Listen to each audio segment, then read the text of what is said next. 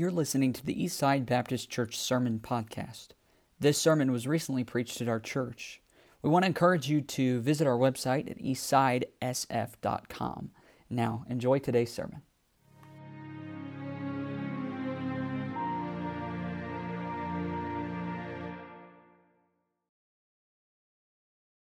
And if you'll be getting your Bibles open, we're back in the book of 1 Corinthians. 1 Corinthians chapter 5 to finish out this chapter this evening. So again, how many of you have children tonight? Let me see your hands. You all have children, all right? Yeah, great. Maybe you can relate to this a little bit. We raised 3 daughters, and at some point, our daughters had reached an age. Tish was the oldest, so they'd reached an age where we could, Yvette and I could run to the store, come back, and they were fine alone. And so we had done that one time. We'd gone and done the shopping or something and told the girls, stay in the house, everything will be fine, you guys be good, and obey Tish. They loved obeying Tish. Younger sisters always love obeying their older anything. Not, but... So we went and were gone quite a little while, and we came back home, and we could walk in the door, and they weren't upstairs, so we heard them downstairs, and we went down the steps, and as we went down the steps, I could see one girl after the other carrying something from the bedroom. We had kind of arranged or built our basement into 3 different bedrooms down there, and had put our girls, the 3 of them, were sleeping together in one bedroom. It was the biggest room. It was the way it would arrange the best. But when we got there and I was walking down the steps, each one of the girls had gone past me out of the bedroom we had them in with an armload of something going into another room in the house, in the basement. So I got down there, and the bedroom they were staying in was half empty. They had the bed tore apart, the bed's torn apart, the mattresses were in another bedroom where it was used for a whole other purpose. I said, girls, what are you doing? Oh, we're just changing bedrooms. And here they are, 5, 8, and whatever Tisha was. I said, you're not changing bedrooms. Put everything back. Well, who gave you the idea that it was okay to change the bedrooms? And all 3 of them looked at each other like, it's kind of like all of our ideas. And I get everything back in there. So it was like one of those times that we learned our lesson. Maybe another year or 2 might be good before we begin to trust our girls. It's other stories I could probably tell I don't want to get into tonight, but that so reminded me of how Paul had developed this church and had worked with these people in a long time and had brought them to the Lord. A church has been developed here, and it's kind of like he's heard how things are going now, that he's, stepped aside and he's away for a time frame now. Boy, it's really warming up in here. Stephanie, are you warm now? You are. It is very warm in here. But he finds out that they're not doing so well with him not there. The parent, the man that's brought most of them to Christ. And there's a lot of things that really need correcting, and there's no problem, they thought, with rearranging life and living life on their own, much like some of our kids have done in the past, thinking it's perfectly fine, and who's going to care? I mean, they really thought it was going to be fine in front of me and probably anybody else, but come to find out, it was not. Problem with this church, there were actions going on in this church that they thought was going to be perfectly fine. And especially the one involved in the action that you read with me about last week. If you were in here with me last week, you read about it before. And this is no changing the bedroom furniture from one bedroom to the next. As you can see, and we'll get right into it in the first verse, a man in the church is now somehow having a sexual encounter of some sort with his, what we believe to be his stepmother. And it was commonly reported. Everybody knew about it. Nobody had a problem with this, apparently. And Paul is nailing it for the sin that it is. And so that's what Paul is trying to do, is to make sure this church is a pure church. It represents the body of Christ. And if it's going to represent the body of Christ and be any kind of a testimony in their community, they have to be different than the world around them, and they have to let the purity of Christ live through them. So start with me in verse 1 again, and we'll work our way down through the rest of these verses. And it's a short chapter. We'll read each of the verses again. So here he goes. It's reported commonly that there is fornication among you, and such fornication as is not so much as named among the Gentiles, that one should have his father's wife. We do believe it was a stepmother. And the Romans, it was a law for them for incest of that type to take place. And so they wouldn't even allow something like that, much less the church, naming themselves as Christians, to be doing that. In verse 2, notice a big problem here. And ye are puffed up, and have not rather mourned, that he that hath done this deed might be taken away from among you.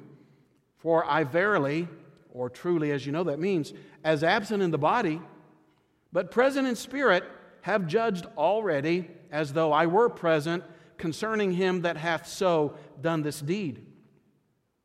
In the name of our Lord Jesus Christ, when ye are gathered together, and my spirit, with the power of our Lord Jesus Christ, to deliver such an one unto Satan for the destruction of the flesh, that the spirit may be saved in the day of the Lord Jesus. That's a big verse. If you misconstrue that, if you just pour a bunch of your heart and emotion in that and fail to see the detail and the heart of God, then one could walk away saying that's a cruel injunction by God. Why would God, basically church discipline is to discipline them out of the church if they're not willing to have a repentant heart.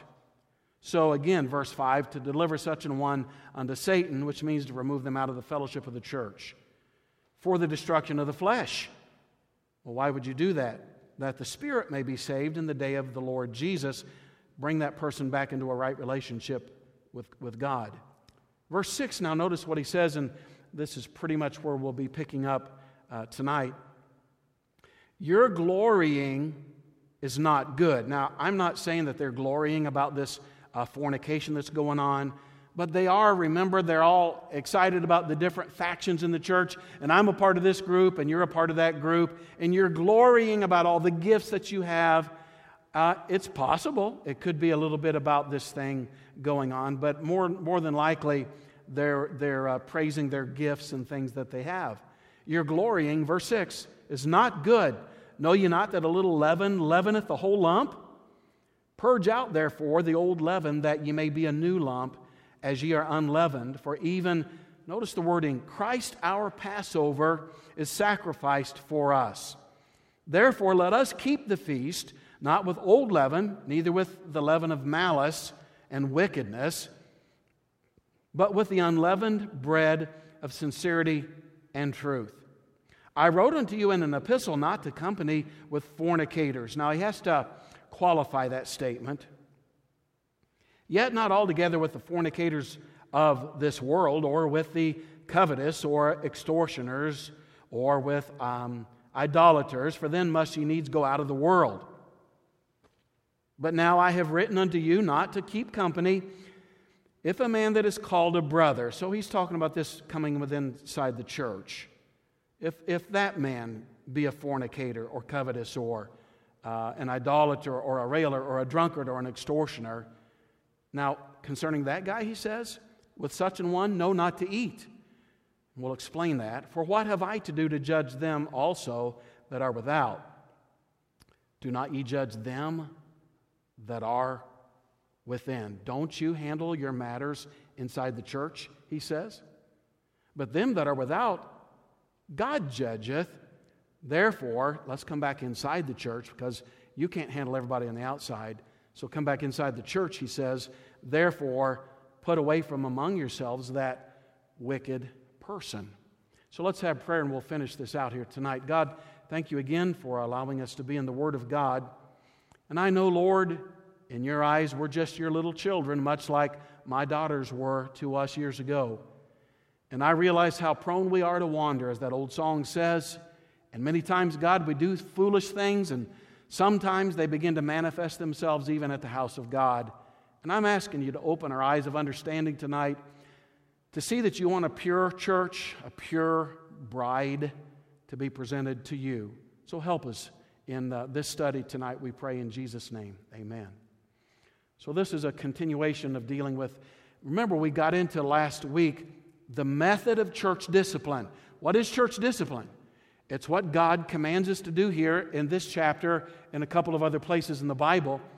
When somebody, please hear what I'm saying, openly lives in sin and the church knows about it, bring it inside the church. It's well known by everybody, and now it's common knowledge. It's reported commonly, and when that kind of thing happens, God says this must be dealt with. And if that person is confronted and they're non-repentant, that person is to be removed from the congregation. It becomes like a cancer in the church till that person's heart is broken and repentant and be brought back into the church. So let me work my way on down from where we were. I kind of made a few little brief comments about those first several verses. But let me mention this tonight as we continue on. Part of church discipline has to do with the attitude of the church who is doing the discipline. Let me just say to us, Eastside, God looks at us and wants to know what is our attitude about sin when it comes up in a church. How does a church handle sin when it is brought out openly? And our attitude is dealt with here in verse 6. Your glorying is not good. Know ye not that a little leaven leaveneth the whole lump? You guys are majoring on your gifts and your talents and the great things that you feel like are going on in your individual and in some places in the church life, and you're glorying about these things when all along there's this huge, I won't even call it an elephant in the room. Usually that wording means it's a big subject that nobody wants to address. Well, in this case, they didn't care to address it. It didn't bother them. Nobody seemed to be bothered by it. And so he's saying, your attitude is very important to me, God says, to be able to understand what a church's heartbeat really is like. So a church needs to be keenly aware of what exactly, guys, what really is at stake when sin is apparent in a congregation. So the corruption of the whole church is what's at stake. I've told you several times we have holiday traditions. Thanksgiving holiday tradition is I would get up. Again, the girls were all at the house, and if they ever come home for Thanksgiving, it's still a tradition. Dad gets up before everybody, goes to Hy-Vee. We buy big fat cinnamon rolls and anything else that's big and fattening. That's the day. And we don't buy milk, we buy chocolate milk on that day. And we bring it home, and we have a feast, and everybody falls asleep about noon. That's usually the truth. Well, Christmas time, our tradition is, Yvette buys these frozen rolls, cinnamon rolls, and you take them out the night before and set them in these pans, leave a bunch of room in between them because the yeast begins to grow those cinnamon rolls. And we've woke up in the morning, and the yeast has taken those rolls up and over even the sides of the pan. And Yvette said, "Oh no," and I said, "Amen. Praise God, that's a great cinnamon roll. Just double the icing on the top. Bake those guys, and it's going to be a good Christmas morning." That's one of our traditions. But the yeast inside of that dough begins to work, and it causes the growth inside of the dough, and that thing begins to swell. And before you know it, that whole pan is full, side to side. And like that one day, it tipped over on the sides. Yahoo! That's Yahoo unless it's sin in the church. And what Paul is saying here, guys, if it's a cancer inside the church, if it's a yeast that begins to grow inside the house of God, your attitude is critical to understand here. Your glorying, verse 6, is not good. That little leaven will leaven the whole lump.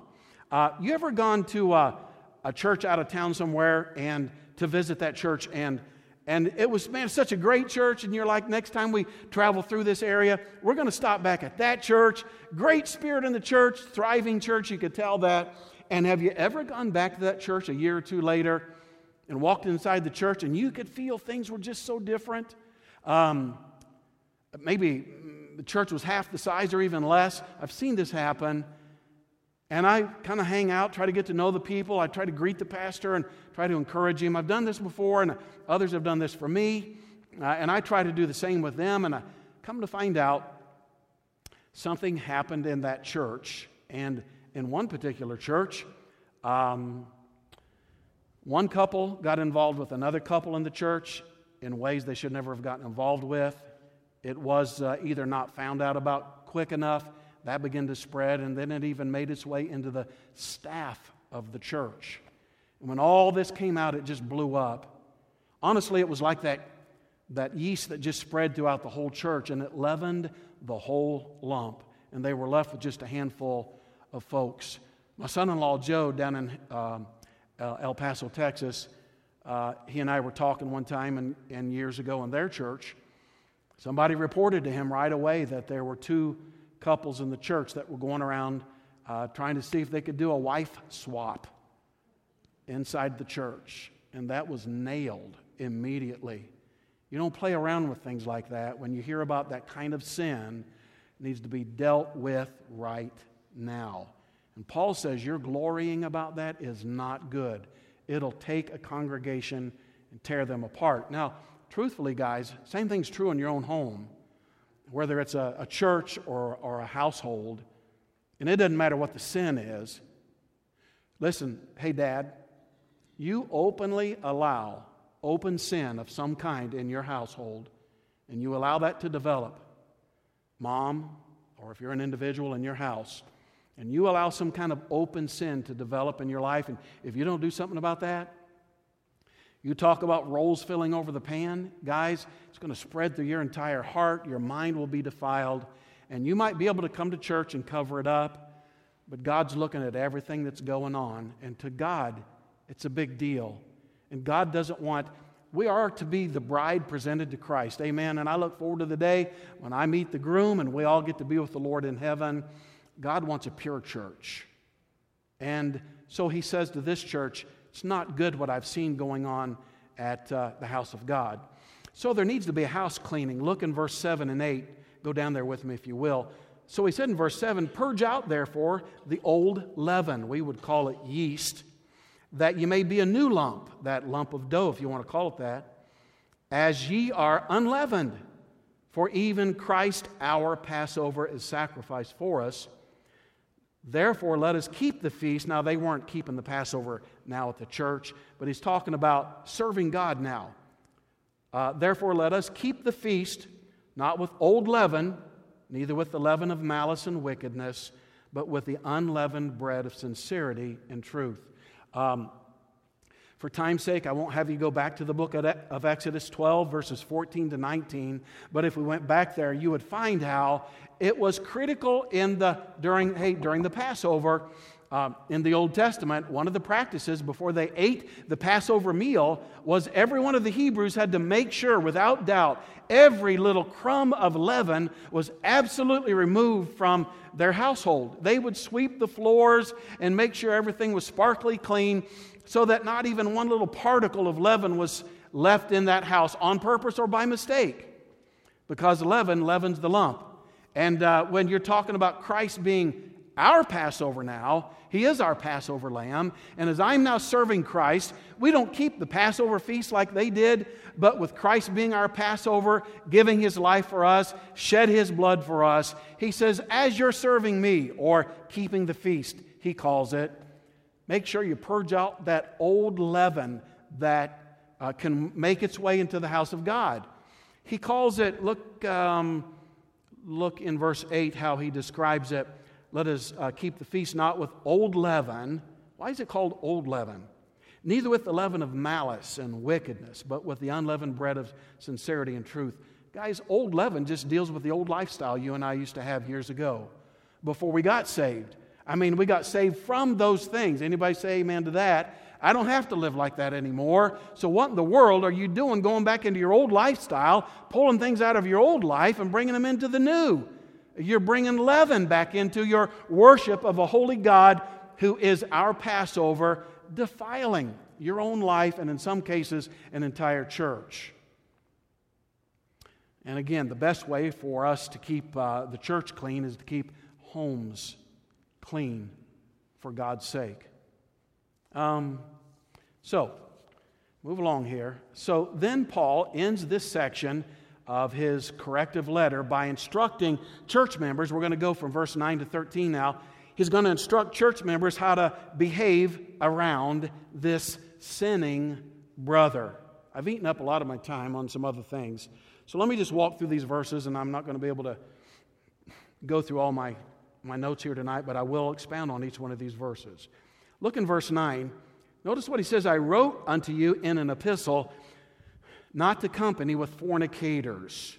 All right, somebody living in open fornication. God says, as a fellow church member, do not associate with somebody that is a fornicator. Now, he comes in right away in verse 10 because some people may not grasp it. They may be a young Christian, and they think, oh my goodness, half the people I work with are fornicators. Boy, in the world we live in today, that'd be an easy thing to say. It would. It's promoted on our televisions. It's promoted on the movies that are watched and videos and all kinds of things.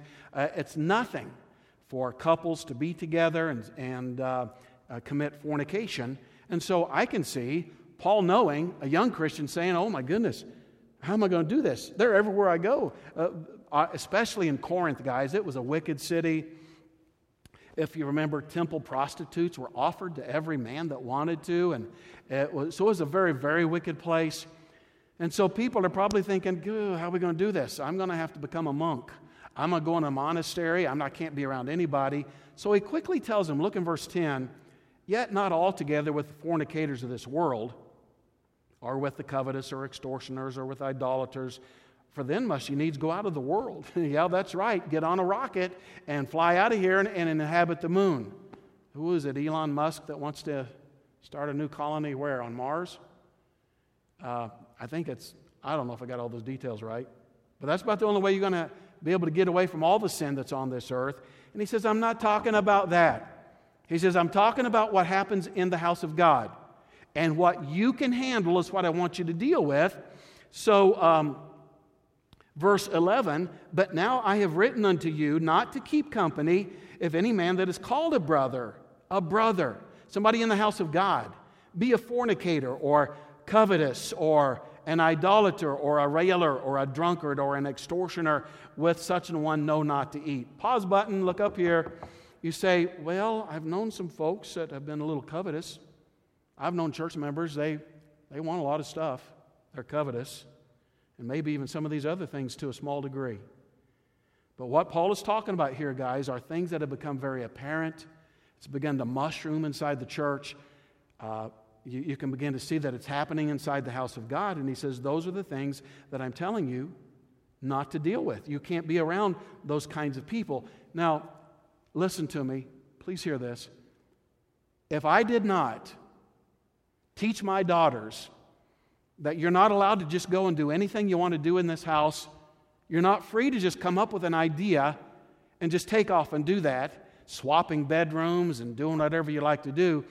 If I did not teach my daughters that those are things you're not allowed to do, then they're going to grow up in life feeling like that whenever I have a whim, whenever I've got an idea, now maybe I'm at work, and I decide I want to change some things around at work, when the boss would never have wanted it to be changed like that, they're going to be blinded to some of those things. So my action with my daughters that day, they saw that I was upset about it, and I was ready to do more than just talk.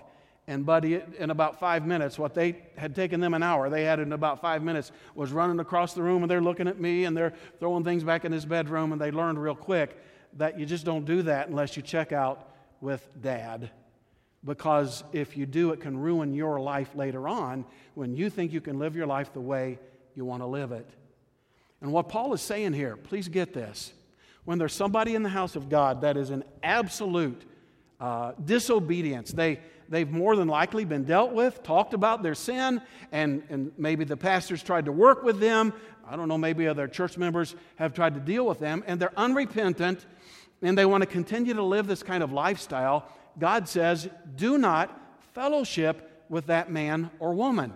Don't go out for coffee with them after church and act like everything's hunky-dory. And again, that's another little phrase. I wonder who in the world made that up. Don't know where it came from.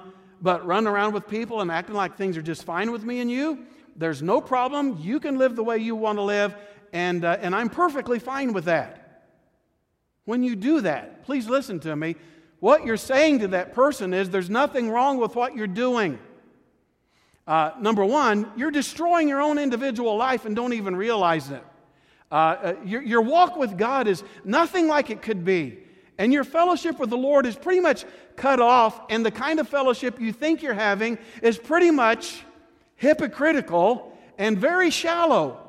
Number two, for you to continue to encourage that kind of a lifestyle by your approval on that person will corrupt the house of God.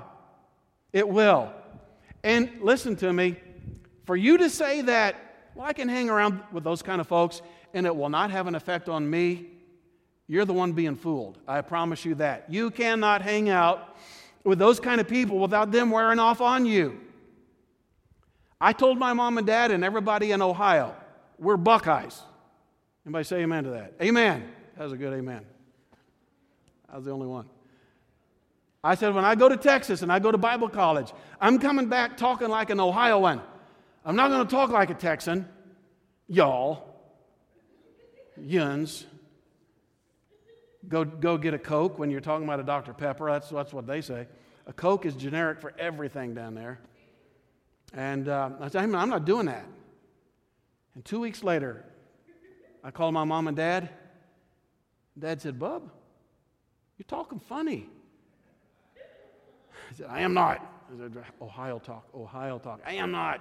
These guys are not going to wear off on me. Guys, I want to tell you, I still have people today, 39 years after I've left that state, will still say to me, where are you from?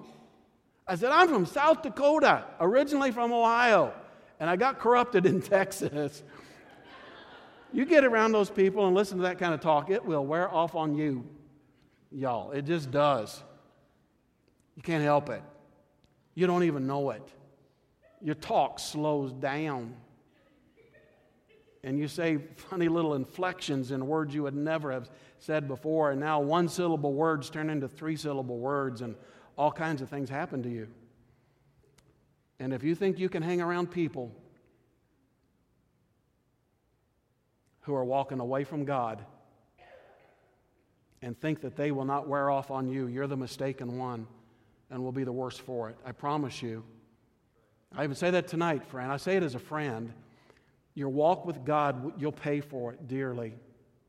The fellowship with the Lord, you'll have a different language than you used to have. It may not be the Texas drawl, but it'll be a different worldly talk. It just will. It gets into your head. Your actions and your fellowship with the Lord will begin to wane. And he says, I don't want you hanging around them. I need those folks to be put out of the church if they're unrepentant and they're not willing to be made right with God. Then that person needs to be removed from the church. And you pray for them. We want to see them brought back into fellowship with God. It's not like, you want to beat them up all the time or anything like that. The goal of God is always correction. God wants to see them be brought right with Him. That's the number one goal, is to correct somebody. It's not so that you can look like a meanie church. Why would a church ever do something like that? Well, number one, because God says it. And He wants His church to be clean and pure. And He wants the families in the house of God to be pure. And so, verse 13, He says, but them that are without, God judgeth. And God will handle them, guys. But let me talk to you as a church, He says. Therefore, can I just say this? I'm not adding to the Bible, but I'm trying to make it practical. Therefore, you put away from among yourselves that wicked person. Wicked because they won't be made right. They're stubborn. They want it to spread. Or maybe not necessarily want it to spread, but they don't care if it spreads or not. They're happy with their sin. And God will deal with that. God will deal with a church that's not willing to take care of sin inside the house of God. So I want to tell you this. As a pastor, I believe this with all my heart, and I've already said it once tonight, but let me say it again. Most of the time, the reason sin makes its way into the church is because it's been happening already at the house. and your heart and in your mind. So I preach against sin. I heard somebody say, I don't hear preaching against sin anymore. One friend of mine said, he said, I'd drive 1,000 miles to hear a sermon preached against sin somewhere. He said, preachers don't preach about it anymore. And I know I don't go running around naming all kinds of sin, but I will tell you guys, if you're living in some area of sin in your life, you're ruining your testimony. Your family is worse for it.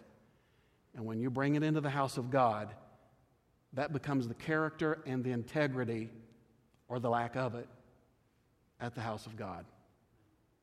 So would you look into your own life tonight? We're going to have prayer here. We're going to take out that prayer sheet. Matter of fact, if you'll pull that out, the prayer sheet we listed here a while ago. And we're going to go to the Lord in prayer. You know my words, usually at the end of every Wednesday night message. Please listen. Yeah, we're going to pray over the prayer sheet, but my number one concern is if God spoke to you about an area in your heart, before you go to the prayer sheet, why don't you just lay your life out before the Lord and talk to Him? Now, what we like to do is if you want to get together with somebody and pray, feel free to do that. If you want to pray alone, feel free to do that, either at the pew or at the altar. Certainly the altars are open. We'll take the next couple of minutes and we will pray over the list, and then we'll close out in a verse of song. All right, so let's take the next few minutes and we'll pray.